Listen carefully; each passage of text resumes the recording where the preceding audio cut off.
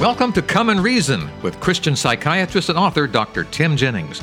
Together we will reason through complex issues to find evidence-based answers that harmonize Scripture, science, and our life experiences. I'm your Come and Reason host, Charles Mills. There's a word that keeps popping up a lot these days in the media. When covering the goings-on in Washington, D.C., someone is bound to say the word unprecedented, and for good reason. We've never been here before.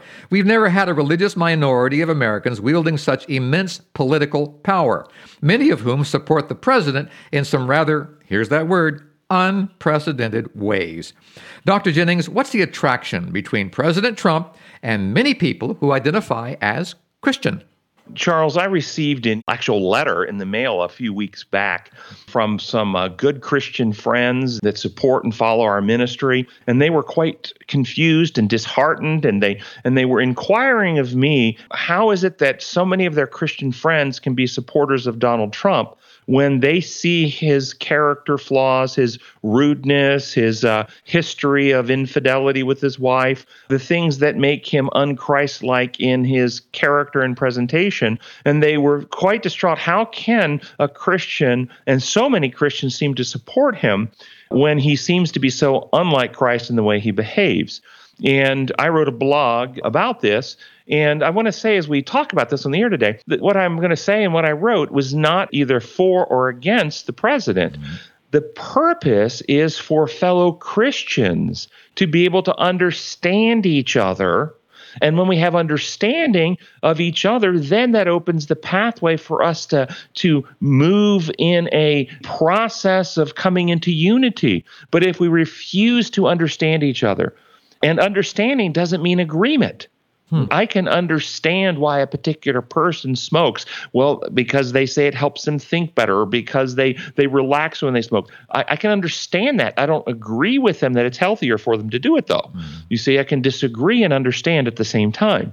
What happens, though, in many of these circles when it comes to things like the president is that there seems to be little willingness to understand another side. So I wrote an article trying to help these good people to understand why some Christians are able to support the president, even though they see that he doesn't really mirror Christ in his behaviors. And one of the things I pointed out was that I can recognize the difference between a man of God like Job, like Daniel, a man of God, a godly man, a man who actually has the Spirit living in them and therefore represents God in the way they live. I can recognize the difference between a man of God, a godly man, and a man who is not of God, an ungodly man, but yet is still called by God to fulfill a purpose. And I think of Jeremiah chapter 25, verses 8 and 9, where the Bible reads, "Therefore the Lord Almighty says this, because you have not listened to my words, I will summon all the peoples of the north and my servant Nebuchadnezzar, king of Babylon, declares the Lord." And at this time, Nebuchadnezzar was an unconverted, pagan, self-centered, so prideful that later down the road he is sent to 7 years of insanity to humble him because he's so prideful, womanizer with a harem, and abuser, a dictator, etc., whatever you want to call. Yet God still calls him his servant. How can that be? Is he a godly man? No. But was he being called by God to fulfill a particular purpose in a larger setting for some reason? And so I can see that God can allow people that are not godly to be part of fulfilling a larger purpose than just witnessing in their life godliness. Okay, let's go along with that thought. Dr. Jennings, I will echo what probably a lot of our listeners right now are saying. What purpose would someone like Donald Trump bring into this world? So God has not revealed to me in a vision what those exact purposes of his are. The Bible also says that God sets up kings and removes kings, and many people believe that people who come into power and rulership are only allowed to do that because God permits it. So what I say here would be my own speculation, but there's a couple of reasons that Donald Trump may have been brought into power within a purpose that's larger, that fulfills God's cause. One, to expose processes for people to be able to think and discern the difference between God's methods and the methods of the world. That the things of corruption that he's exposing and his own behaviors can draw a significant contrast to the way God would do things and the way the people of the world do things to wake people up. That's one possibility. Another possibility is that he is a man to stand in the way of a socialist takeover of our government that would ultimately undermine our Constitution and take our liberties. I'm sure there are those in our audience today who feel that way.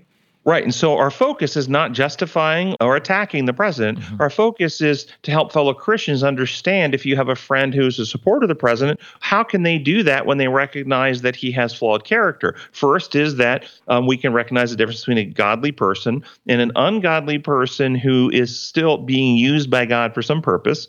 The second reason, though, is I recognize the difference between church and state. And I think many Christians, I want to really say this and emphasize it, many Christians get confused because they merge church and state in their mind and thinking. And the Bible gives clear character qualifications for people who are to be church leaders. It gives no qualifications for people who are leading worldly governments.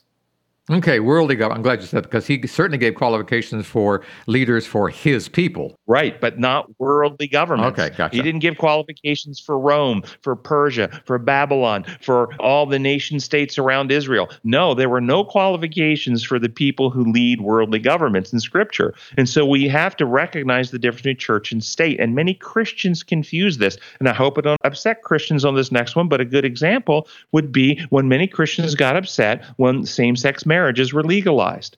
They confuse church and state. God's design for marriage in the Bible is unequivocal: one man, one woman in unity, blessed by God, and the two shall become one. This is God's design for marriage. However, states are not interested in two hearts being unified in love. They have no authority there. States are interested in next of kin rights, property rights, and these types of state-defined statutes and legal processes. And so when a state legalizes marriage, they're only talking about where the state has domains on authority such as property rights, inheritance rights, next of kin rights, and so forth. They have no power to make something sacred or holy. And so when you separate those two out, the power of God to do something versus the power of the state, then you recognize what the state is doing is something completely different than what God does. Oh, that is very clear. I like what you just said there, Dr. Jennings, because you're giving a separation between church and state. You're doing exactly what you said earlier in the program, that we need to keep those separate. Now, the question, of course, on many people's mind is, hey, if I believe this and the Bible says it, and this is a Christian nation, shouldn't we have the principles as God outlined them in the Bible as the guiding principles of this nation of ours, our state? You say Christian nation, you inserted something there. Yes. Nowhere in the documents of incorporation of this nation does it say this is a Christian nation. Exactly. In fact, the documents say that there will be a separation of church and state. They acknowledge the belief in a creator God. That's acknowledged, a creator God, but it doesn't specify the doctrinal and or denominational affiliation. It left that actually undefined purposely so that people can follow the dictates of their own conscience.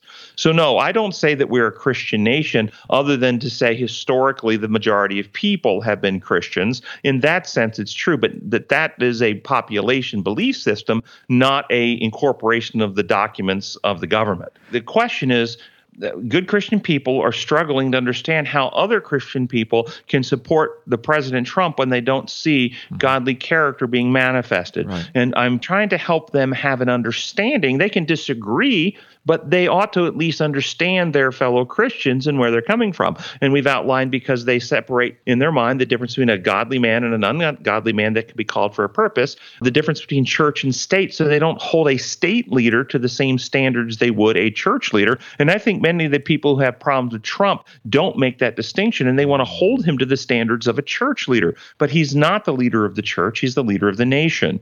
Thirdly, maybe this particular political leader is advancing principles or practices that certain Christians find are healthy for the nation because they fit certain biblical principles that they believe are valuable as well. And so they support him because they see him aligning on advancing certain causes that they would think would be important for the nation.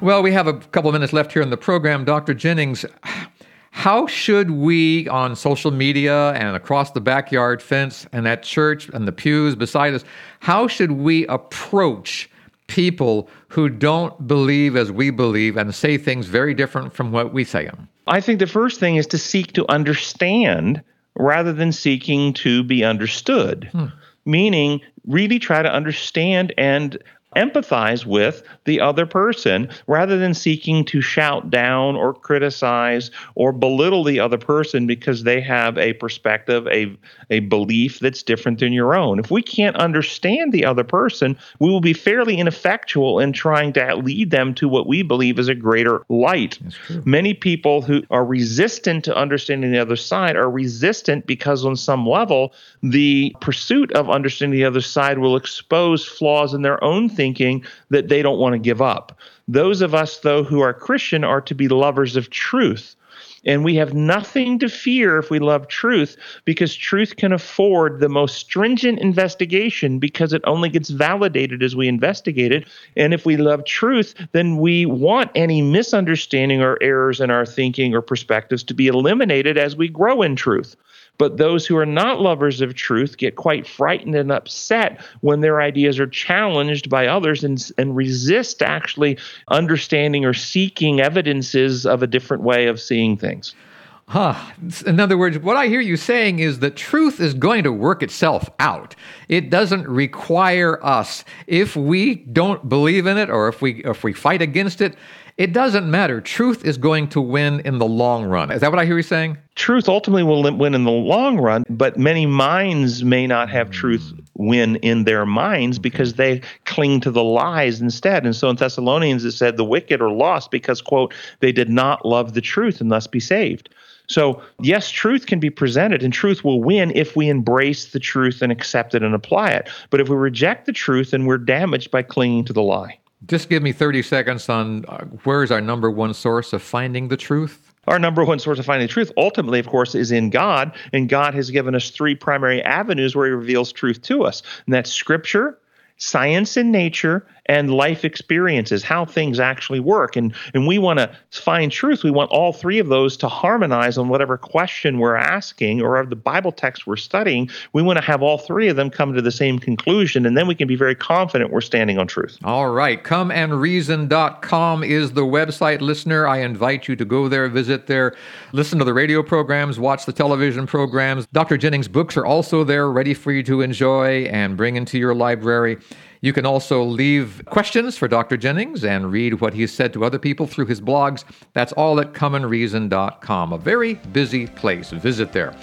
Dr. Jennings, always a pleasure to have you with us. Thank you so much. Thank you, Charles. And until next time, this is Charles Mills along with Dr. Tim Jennings, wishing you God's presence in your life. Goodbye, everyone.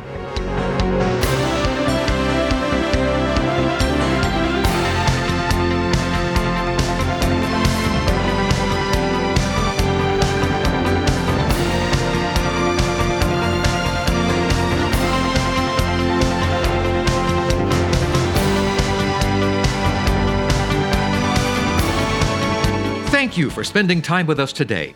To continue the journey, I urge you to visit ComeAndReason.com.